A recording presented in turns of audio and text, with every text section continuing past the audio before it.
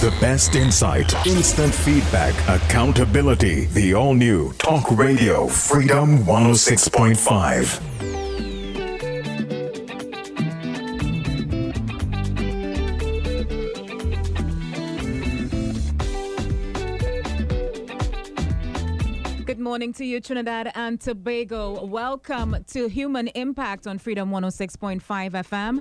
And as we start this session, doctors on call for the hour. Let's go straight to it. Hello, good morning, Dr. Nadia Rambukas. Good morning. Good morning, Tosca. It's Nadira, actually. Nadira, my apologies. Good morning. I have a special guest. I have Professor Vijay Narayan Singh. He's from Medical Associates St. Joseph. And I just want to briefly introduce him because his expertise, his resume, his CV is extensive. So good morning, listeners, and good morning, Professor Narayan Singh. Good morning. So, Professor Narayan Singh first had his BSc First Class Honors in Anatomy in 1971. He did his MBBS from the University of West Indies in 1974. He has fellowship from the Royal College of Surgeons of Edinburgh in 1978, Fellow of the International College of Angiology in 1983, Fellow of the International College of Surgeons in 1984, Fellow of the American College of Surgeons in 1987. He's also a Shikonia Gold Medal recipient in 1991. He is as well a Fellow of the Royal College of Surgeons of England in 2003, Fellow of the Caribbean College of Surgeons 2004. He's an honorary fellowship for the American College of Surgeons in 2019 and has the honorary fellowship of the Association of Surgeons of India in 2021. He has over 168 presentations with over 378 academic publications, and he has been involved in numerous charities and community service throughout the country. So he has his own website, actually. I just summarized. So Professor Narayan Singh, quite an extensive career. How long have you been practicing medicine, and what was your motivation for choosing vascular surgery in particular? Well, I don't know that I chose. First of all, you just said that I graduated in 1974, which means 2024 June will make me 50 years graduated. So I'm in my 50th year, which is quite exciting because I'm still working as hard as ever and enjoying it. Now, your question about why I chose vascular surgery, I think it chose me because I finished my FRCS very quickly, much quicker than usual, and I had, so to speak, extra time. And One second, could you tell us what FRCS is? Oh, FRCS is the specialist degree that you do for surgery, that's in England. It's a Fellow of the Royal College of Surgeons. I did mine in Edinburgh, and then about 20 years later, the other college granted me the degree without examination. So I have two FRCSs, one granted without exam. So anyway, this thing about why I chose vascular, I think it chose me because I finished my specialty very early and I kind of had spare time and I said I should do something else.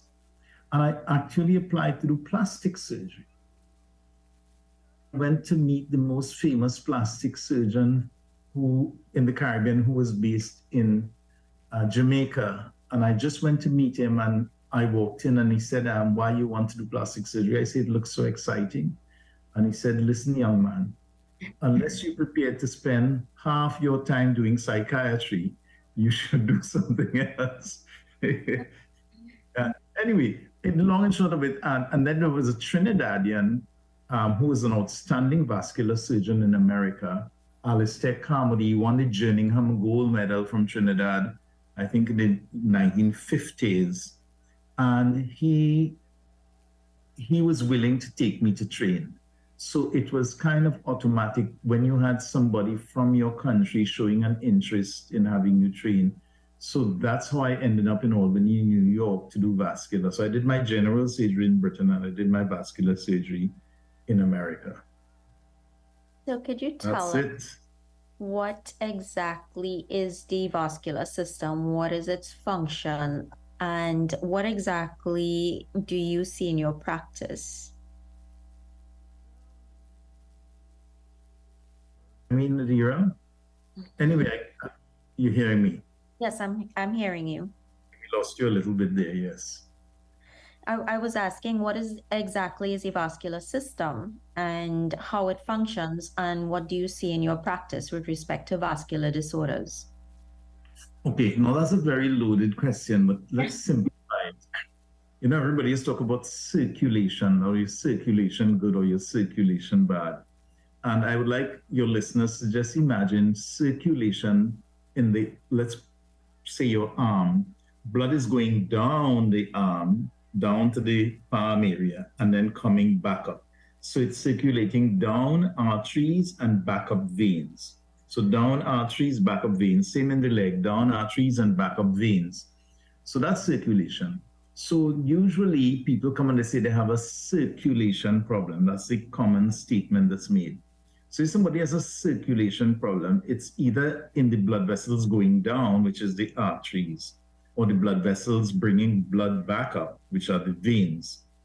Of course, arterial disease is extremely common. That's how people get heart attacks. Those are diseases of the arteries. Strokes, disease of the arteries. But commonly what we see a lot of too is varicose veins, which is the commonest disorder of the veins. So we have diseases of arteries and veins, all of which come under the specialty of vascular surgery.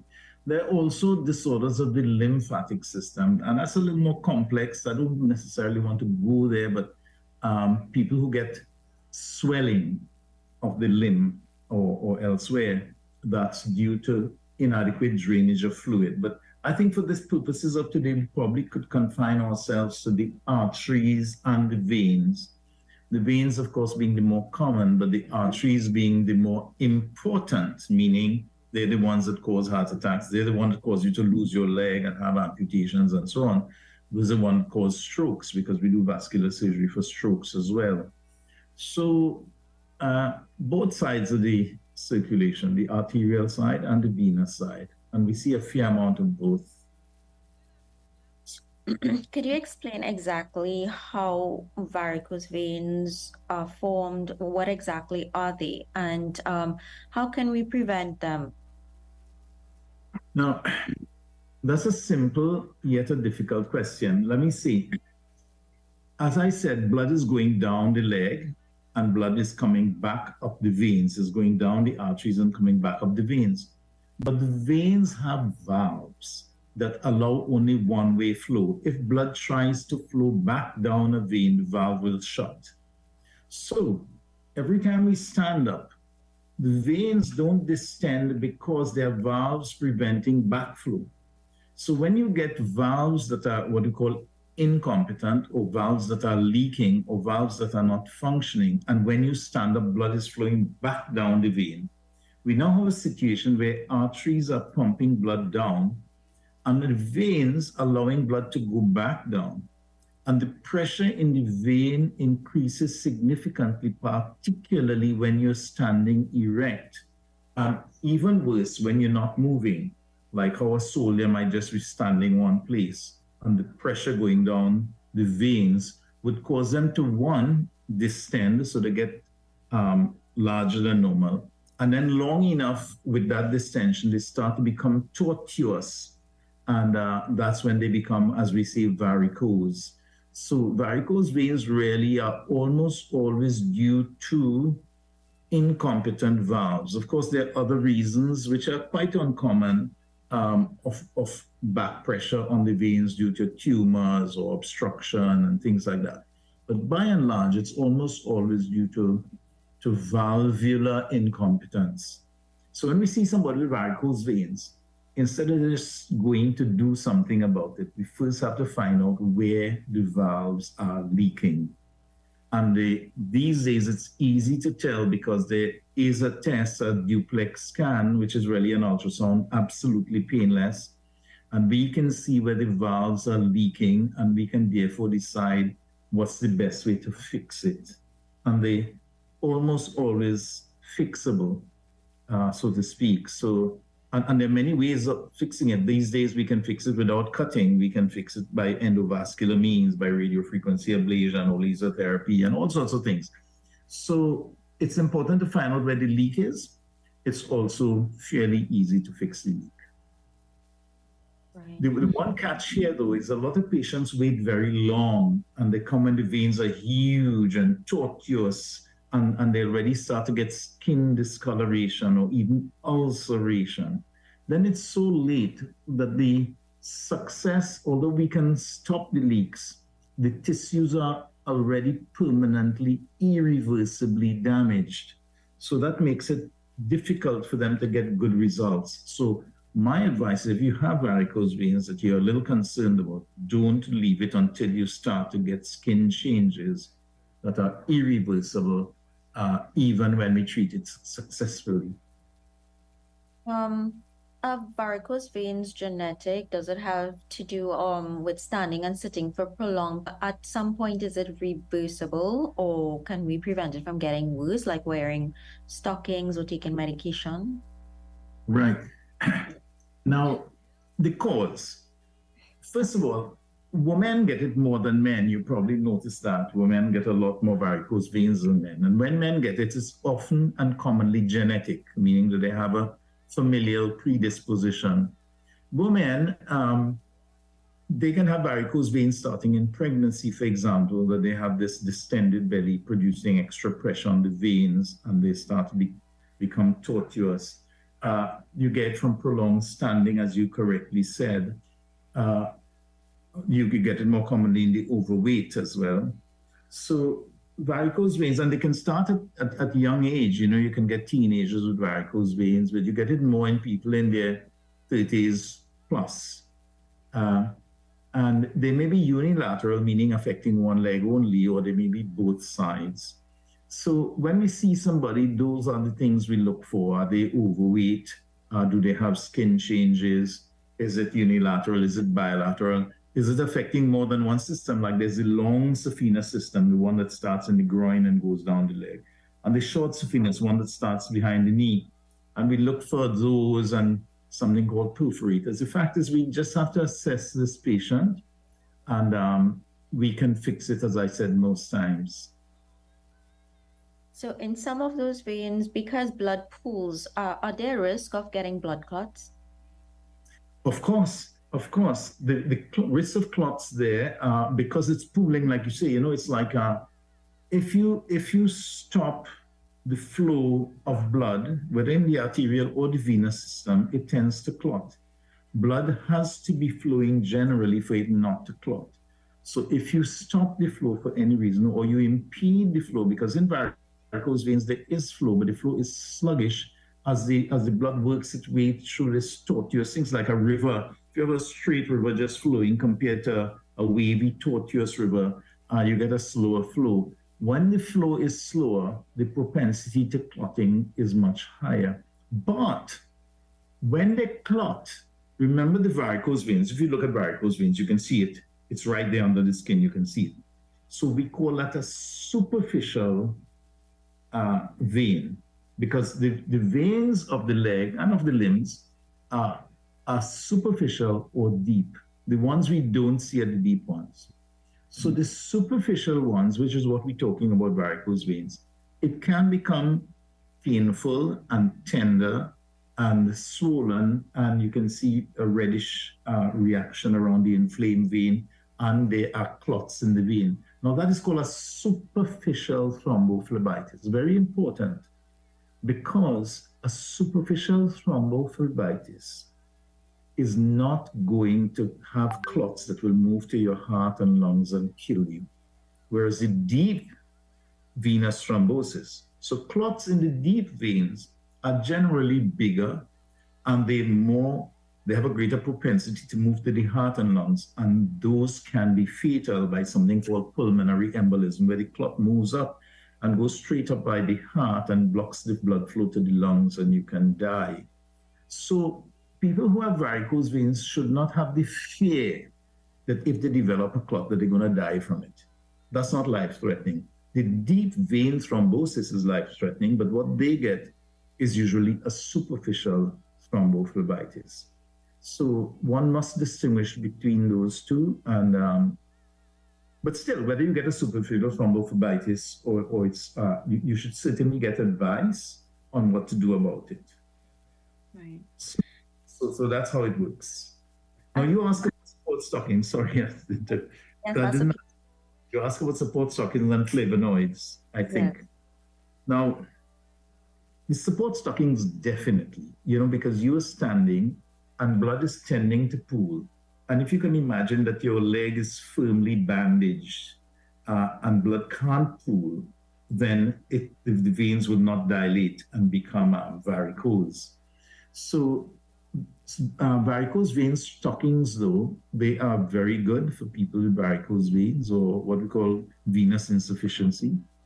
But the strength that you need, because there are classes, class 1 and class is important, because you don't want something very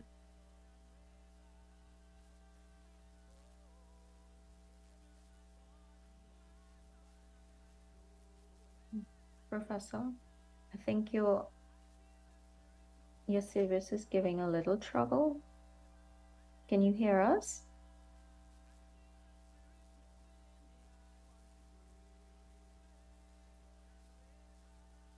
I think we can take a short commercial break, and when we come back, we'll talk to Professor Vijay Narayan Singh about varicose veins and their treatment. No problem. This is Freedom 106.5 FM. Going to take a short break, and when we come back, more with the doctors. For healthy skin, reach for Cetaphil. For over 70 years, Cetaphil has been committed to advancing skin science to provide the best sensitive skincare solutions, partnering closely with dermatologists and healthcare professionals. Cetaphil ensures the safety and efficacy of their products for your skin, from facial cleansers and moisturizers to body care and baby care. Cetaphil is loved by skin. Cetaphil, the #1 doctor recommended sensitive skincare brand. And we're back with Dr. Rambokas. Good morning.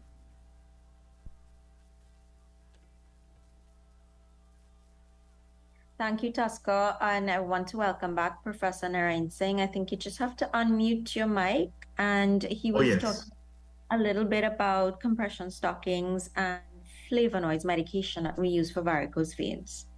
Right. The first thing is, I said, the support stockings. You need a prescription about the strength of support stocking, how tight it should be. The second, your prescription should also say the level of the support stocking, meaning should it be below knee, should it be above knee, should it be pantyhose, for example, and open toe or closed toe, etc. So that's one thing about the support stocking. And those are very good for people who cannot have surgery or people who have edema, meaning swelling of the legs, even after surgery or before surgery if surgery is not indicated. Now, the flavonoids is a lot more complex. Flavonoids is one of these group of drugs or medication or naturally occurring substances that's supposed to have anti-cancer, antioxidant, anti-inflammatory. It's kind of good for everything, that kind of thing. I just think it's good for everything because it's a plant-based thing to a large extent, and it's in fresh fruit and vegetable and lettuce and so on. So, but as a medication specifically for varicose veins, I can't say that I find it's remarkable. It's good because it's healthy stuff, but I don't know that I would prescribe it specifically for varicose veins. So the medication for varicose veins exists. Probably you see people on Glyvenol and so on, Daflon and so on. I still think the role of those things the role is limited, but there may be a place, but a very limited place in my view. But I love the support stocking story. That gives good support for the veins. Yes, sorry. That's okay. At what point would you say surgical intervention is necessary and it's required? And what procedures do you offer and would be best? Depending on, does it depend on the patients and where the location of the veins are? Yeah, all of those are factors. Now, the first thing about varicose veins is it generally is not life-threatening and it's not limb-threatening. The people who lose legs from varicose veins must constitute less than maybe 0.5% of people who lose legs. So the limb loss is not an issue. The life loss is not an issue. The issue is quality of life, because if your leg is swollen, if your leg is painful, if your leg is ulcerated, like you have a sore there that is oozy and smelly and so on, those are things that you should address. Now, there are many patients who walk around with varicose veins for 30, 40 years, walk around with it until they die, actually, and never bother with it, and they're okay. But I like to advise treating varicose veins if we start to see skin changes. If somebody doesn't want intervention at all, and they came and they said, look, I don't want anything done, I will tell them, fine, that's okay. But if I see skin changes, whether it's discoloration, impending ulceration, induration, I will tell them, listen, that's okay if you don't want to treat it, but I must warn you that you're heading towards breakdown of the skin where you may have a non-healing ulcer for the next 20 years. And you probably know somebody in the village who walking around with them, every time you see them, they have this bandage on the leg because they have an ulcer there that they can't heal. So I would say you must insist or strongly advise treatment for people who start to get skin changes. For people who don't have skin changes, then the treatment is to a large extent cosmetic.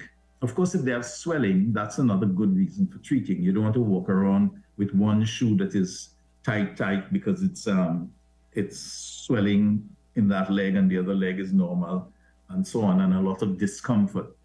So swelling is another reason why you should have something done. So skin changes and swelling. And pain is not very common. And if they get pain at all, the pain is generally a dull ache rather than an incapacitating pain. It's not a pain that limits to any significant extent what they do, unless they get the superficial thrombophlebitis we spoke about, where you develop a clot in the vein and it becomes swollen and painful.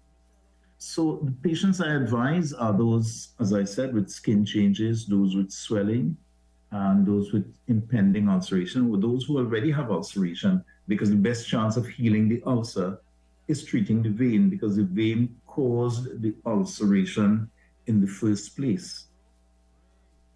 Right.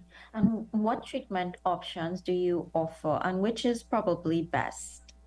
Now, which is best depends on where the leaks are.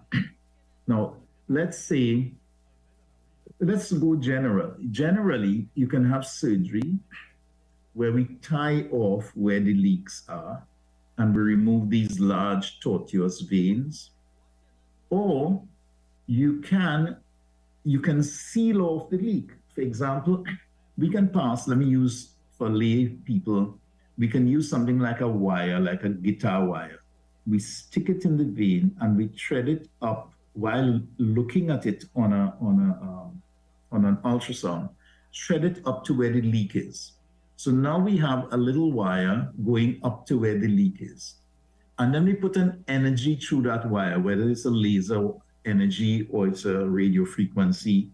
And as we withdraw the wire, this vein, which is like a macaroni, as you withdraw the wire, the macaroni shrivels and becomes like a spaghetti. So blood cannot flow back down it. So radio frequency ablation and laser treatment is a form of treatment where we can pass a wire up the vein to the site of leakage. And as we withdraw it, seal off that vein. So that's it's invasive, but it's a non-surgical way of treating it. It has a very good success rate depending on where the leak is. It's good for leaks up by the groin, saphenofemoral junction. There are perforators, though, that also occur, and those can be perhaps better treated by injecting. Now, injecting is another form of therapy. We inject a sclerosant. So we have the macaroni, we inject something up the macaroni, and it shrivels up and becomes like a spaghetti. And that's a sclerosant that will destroy the inner lining of the vein and cause it to shrivel up. So and then you have surgery. So you have surgery, you have endovascular treatment, and you have sclerotherapy. And various forms of sclerotherapy, like those people with spider veins, you probably see a million people have spider veins. And you inject the vein and it shrivels up. And the spider veins are more cosmetic than anything else. And of course, a lot more common in females, and there's some hereditary predisposition for spider veins. So depending on how the vein is, that depends on the form of treatment we use or advise you to use. And some of them, when we think it's not going to give us much gain by these forms of therapy, we recommend support stockings that will diminish and decrease the risk of ulceration and swelling and the dull aching pain we spoke about. Okay. Switching gears a little bit, we're talking about venous insufficiency and varicose veins. Let us talk a little bit about arterial disease, the blood supplies. What exactly is peripheral arterial disease? And what are some of the symptoms? Okay. Again, let me use some lay language that will make life easy. Peripheral arterial disease is like the blood vessels are like pipes. So you have pipes going down your legs, you have pipe going to your arm, pipes going to your brain, pipes going to your heart carrying blood. In arterial disease, the pipes rust on the inside. So if you're looking at the outside of the pipe is looking normal, but there's a buildup of rust on the inside. So as the rust is building on the inside, the pipe becomes narrower. And that's what atherosclerosis is. On the inside of the blood vessels, we get these layers laid down that progressively narrow the vessel. So the vessel becomes progressively narrowed, and in fact, at some time becomes occluded, completely occluded. But patients develop symptoms usually when they cross a 50 to 70% narrowing. They may start to have symptoms. And with those warning signs, we should start to think about intervening.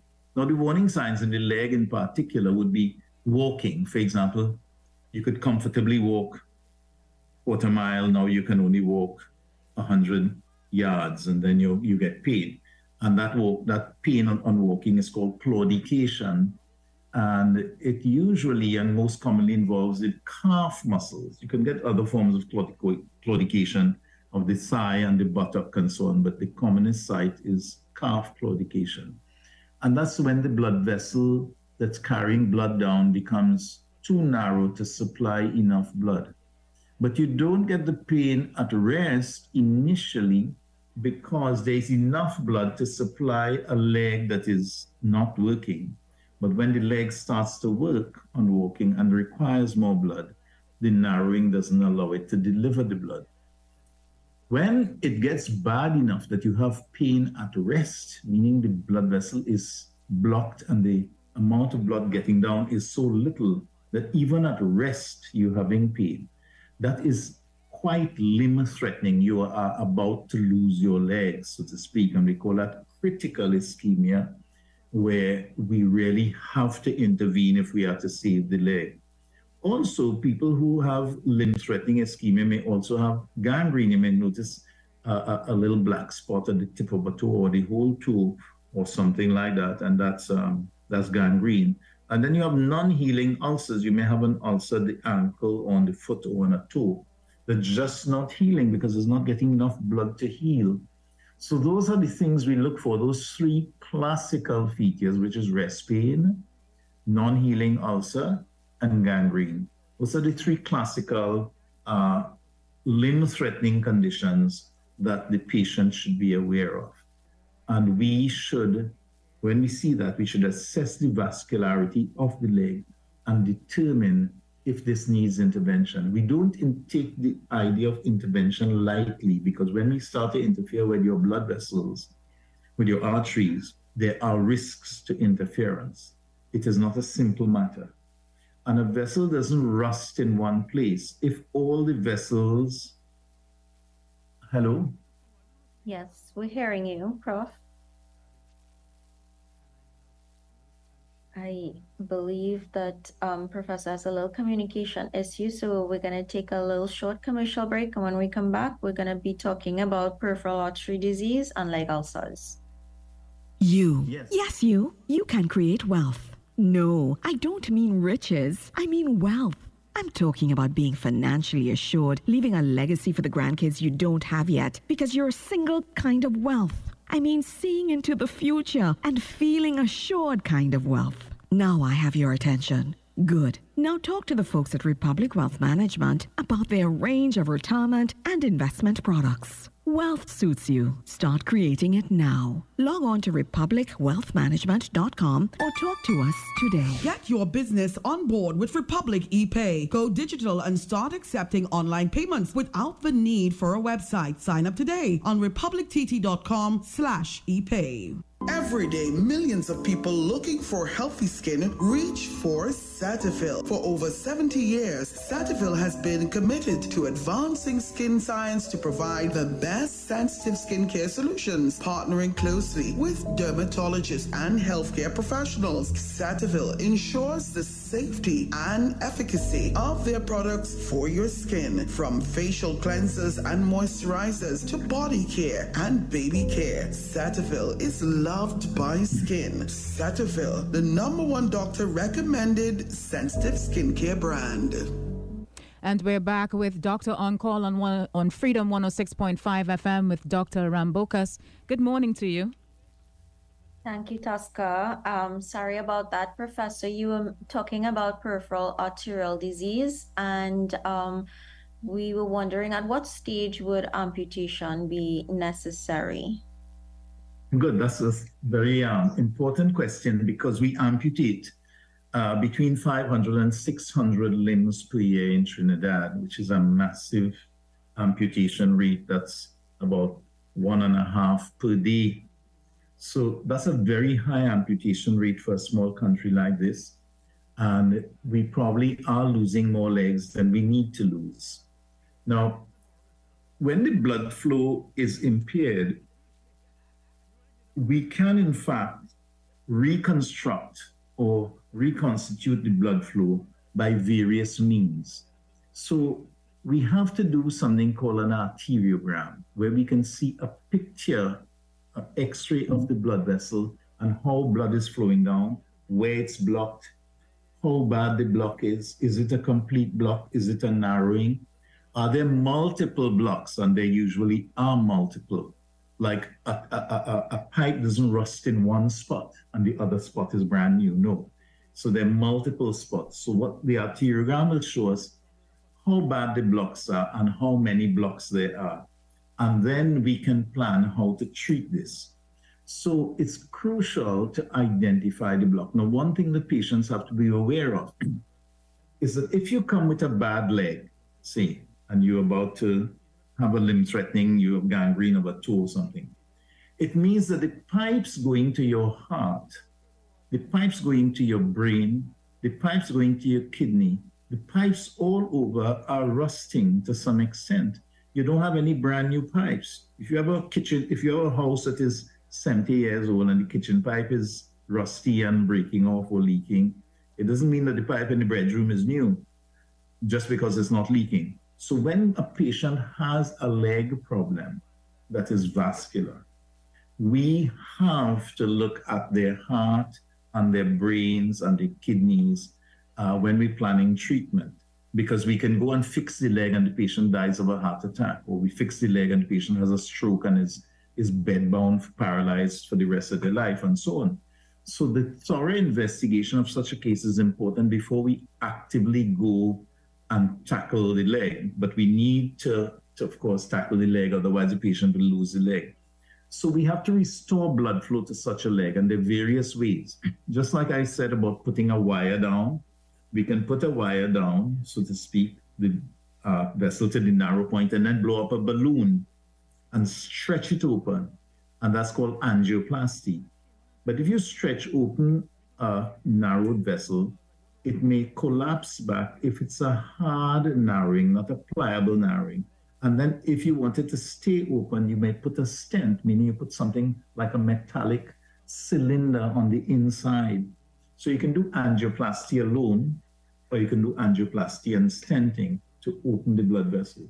And if it's multiple blocks, and depending on where the blocks are, one may need to do bypass surgery, where we leave the blocked pipe. I want you to imagine a pipe in your yard and it's blocked, and we know where the block is. So we expose that, but we leave the block pipe there, and we take a new pipe and join it from above the block to beyond the block. That's called bypass, because we bypass the block. And that's why you hear about coronary bypass for heart disease and so on. And we do a lot of lower limb bypasses. We do aortic bypasses. We did one just last week here where the blood vessel in the belly is blocked, the aorta, and we bypass the aorta using a graft and so on.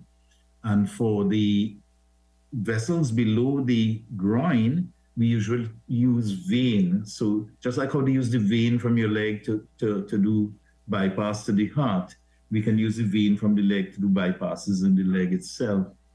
So there are lots we can do, and there are lots of legs we can save that we currently lose, unfortunately. But it does require a lot of concentrated effort and a lot of good facilities, because you have to have arteriography, you have to have the availability of angioplasty and of stenting and of bypass surgery and so on.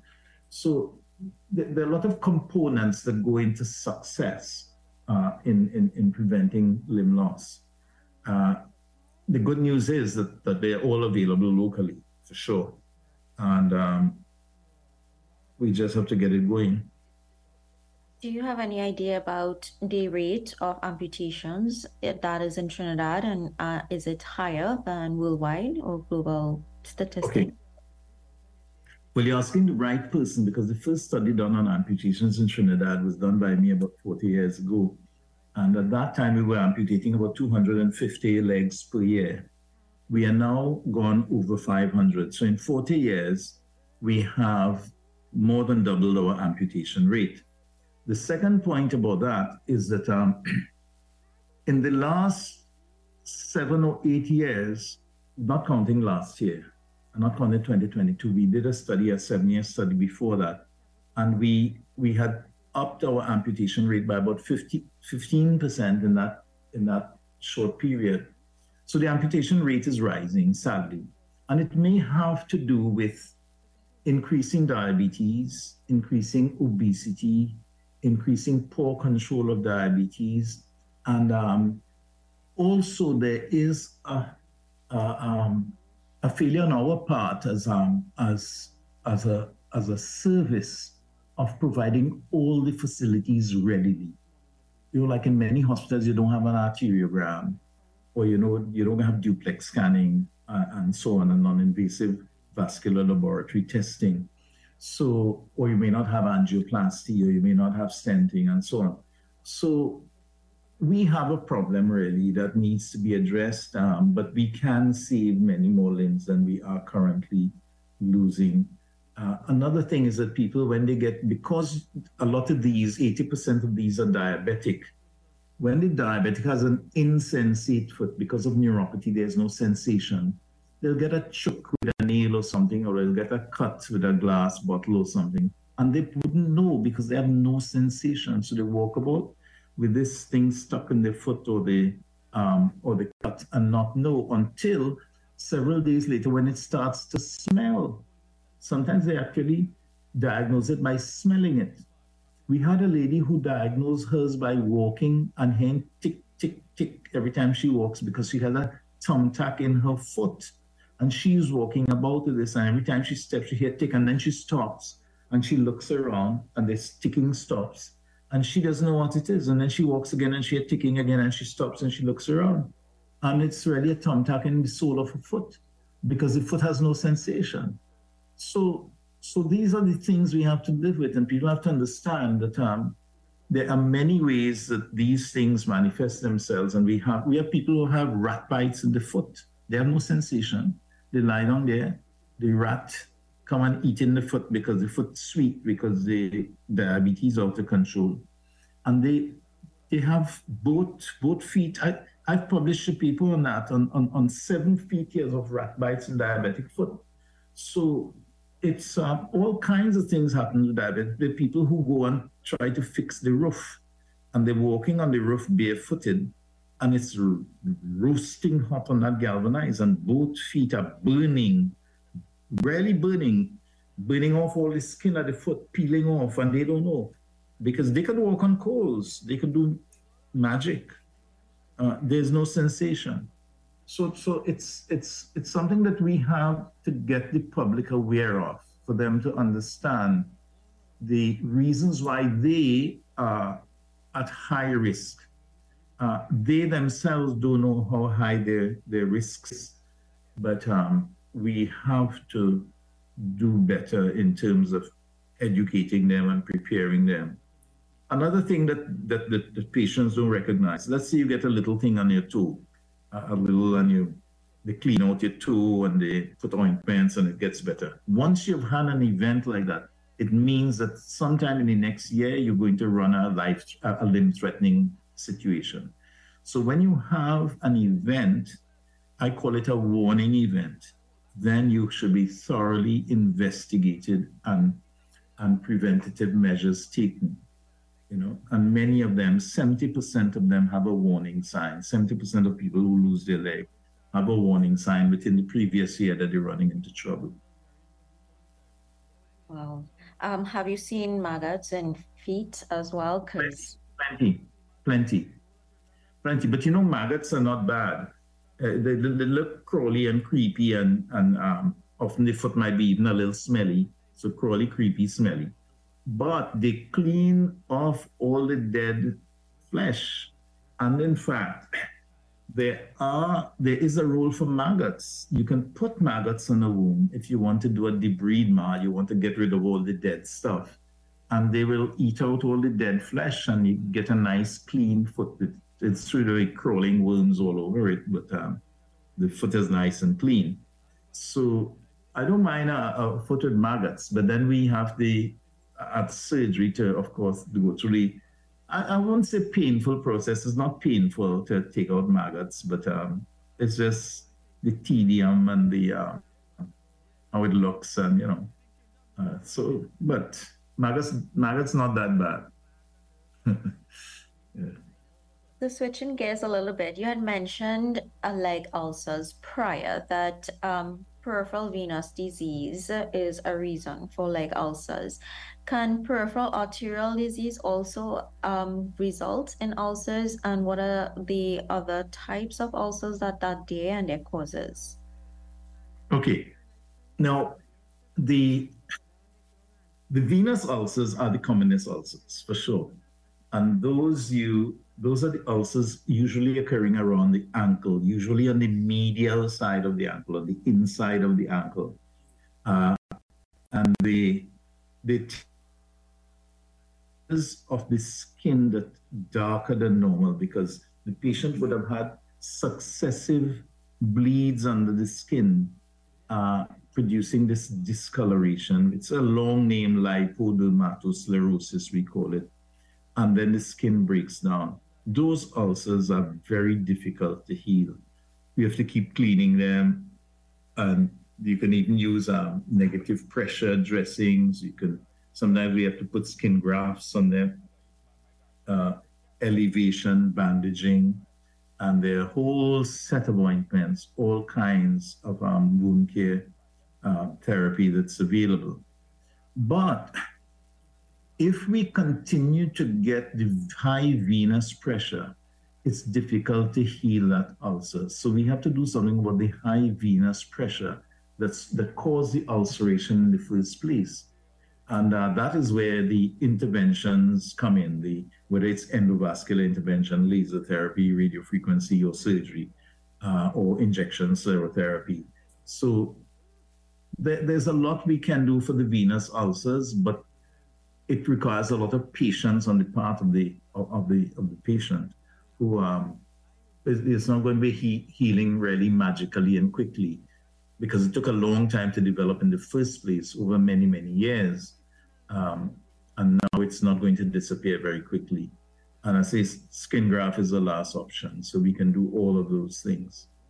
Now, arterial ulcers are different in pattern. You don't get the arterial ulcers generally there, the ankle, the same site as venous ulceration. You will get them down by the toes, commonly down by the toes, where the distalmost, the furthest point where the blood flow is the worst. And you may get arterial ulcerations anywhere from below the knee, usually along, but not the typical venous ulcer site. And the arterial ulcers are often painful, unlike the venous ulcers. Venous ulcers are painful too, but not nearly as painful as the arterial ulcers. The arterial ulcers are so painful that the patient will virtually beg you for treatment. And the arterial ulcers are generally smaller. The venous ulcers can be quite big and still largely painless, just giving you some discomfort. I think that what bothers them a lot about the venous ulcers too is how much oozing you get. So you put on a dressing, and the dressing is wet in a couple hours and a bit smelly perhaps. So that's a bit of the tedium in managing venous ulcer. So really a lot should be done to treat the varicose veins before we reach the level of ulceration, because then we have too many irreversible changes. Now, the arterial ulcers, as I said, they will have to be fully investigated. Those would need arteriograms to see where the blockages are, see how to fix it. And we can fix, I think about 90% of patients who have that kind of arterial disease can have it fixed. But again, you need all the components, the angiography, the angioplasty, the stenting, the bypass surgery, and so on.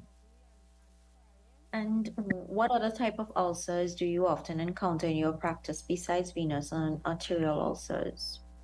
In fact, there are relatively few that we encounter. Sickle cell disease is a common cause of ulceration, but we don't see many here, but we do see some.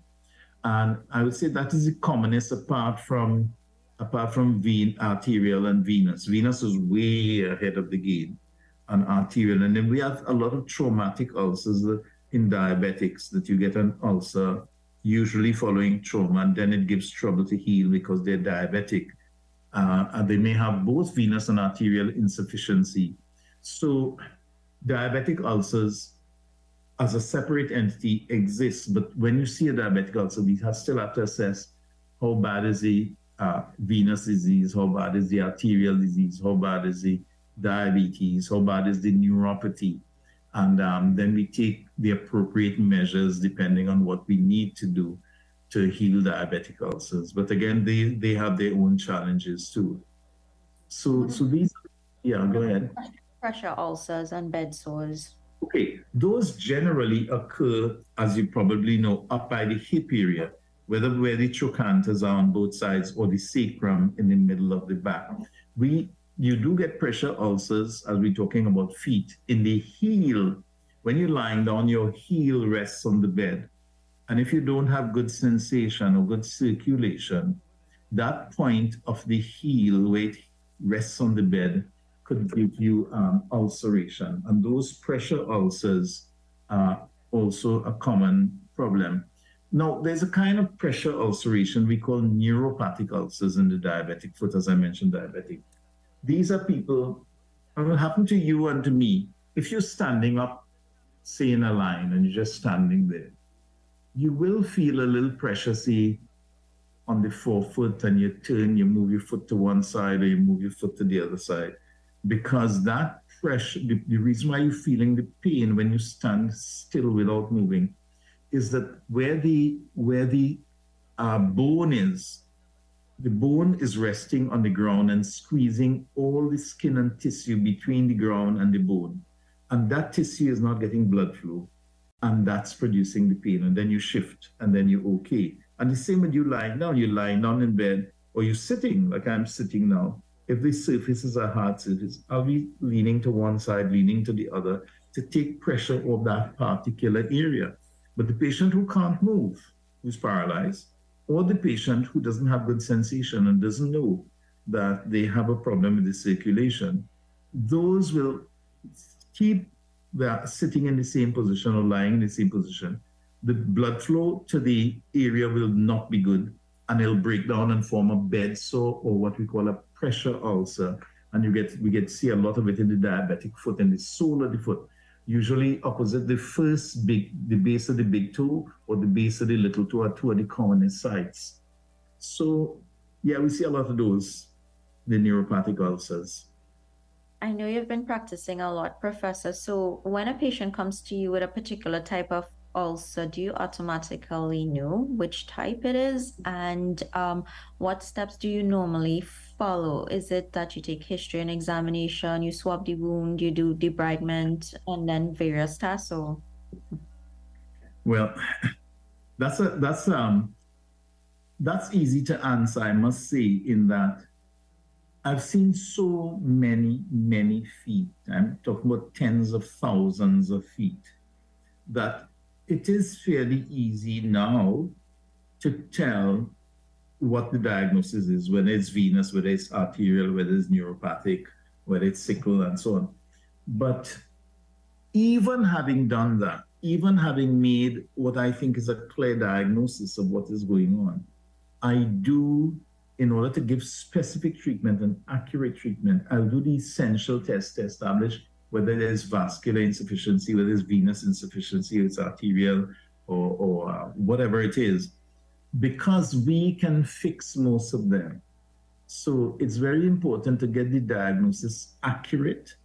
And then once we know exactly what it is, there are a million ways of fixing it, but it can be fixed most times. Great. Do you subscribe to alternate therapies like herbal medication and so forth that is available? No, that's a loaded question. I'll tell you why. I've written about that too. But let's take pawpaw, for example. Pawpaw is valid. Pawpaw has an enzyme called papase that's proteolytic, that will get rid of slough and so on. And there used to be an ointment called papase ointment, and there was a tablet. There was a papase tablet as well in the old days, which I don't think you get nowadays. But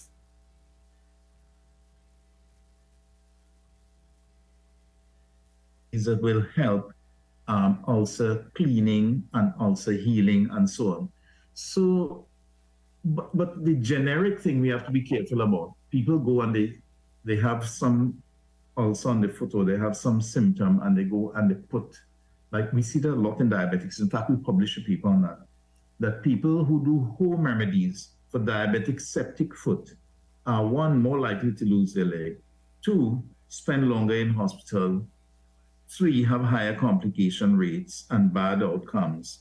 And we've analyzed it prospectively and published that. People use soft candle and other potions. Yeah, soft candle is one of the commonest things they use. So people use a lot of things, and that we have the data that establishes clearly what goes on. Higher amputation rates, longer hospitalization, and so on. Is it green pawpaw or is it ripe? Well, the ones that were used for the medication, for making the medication, are the green pawpaw. For me, it is pawpaw, but before it's ripe. But papase is an important component of the chemical component of pawpaw.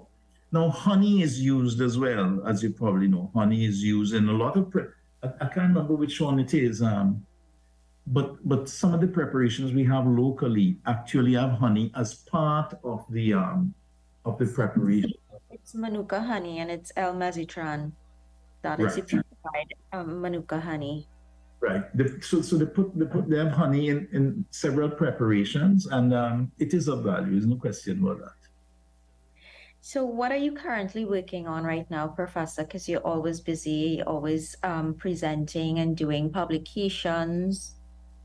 I know your last publication was an aberrant, I think, recurrent laryngeal nerve. Yes, well, that the recurrent laryngeal nerve does not lie in the tracheoesophageal groove.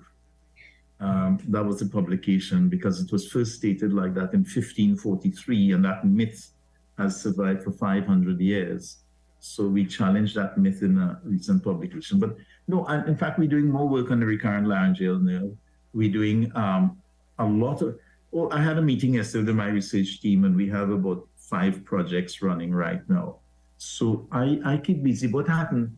I want to retire, Nadira, but you young people want me to work. So I have meetings at two young ladies, a lot of ladies doing surgery now, a meeting yesterday, and all the projects they want to do and so on. So I have to keep working because they have too many bright young people that just, so now if you notice, in the last 100 publications or so, I am hardly ever first author, it's these young people running with it. So whereas in my first 100 publications, I was the first author. Now I'm hardly ever first author because I give them the work to do and just guide them. And I'm so happy when I see young people doing work that's so progressive. And a lot of them doing work that I can't do either. We have a lot of young, highly skilled people because of new technology and so on who can do things I can't do. So I'm happy I learn a lot from them too. So it's exciting, a lot going on. So, Professor, how can you be contacted? Well, first of all, my 6781933 is my phone, and I don't answer my phone. So that's why I give you the number. But I answer my WhatsApp. So 6781933 is my WhatsApp number, and anybody could WhatsApp me, but I don't answer my phone. And then, of course, my email is vnarayan@gmail.com. Leave out the same, vnarayan@gmail.com. So I read my WhatsApp and my email, but hardly answer my phone. Because I don't like to talk too much. As you notice, I talk very little, right? But yeah. Want to thank Professor for being here today, for being educational and informative. I want to thank my co-host Tosca, and for our listeners out there for tuning in to Freedom 106.5. Do have a great day. The best insight, instant feedback, accountability. The all-new Talk Radio Freedom 106.5.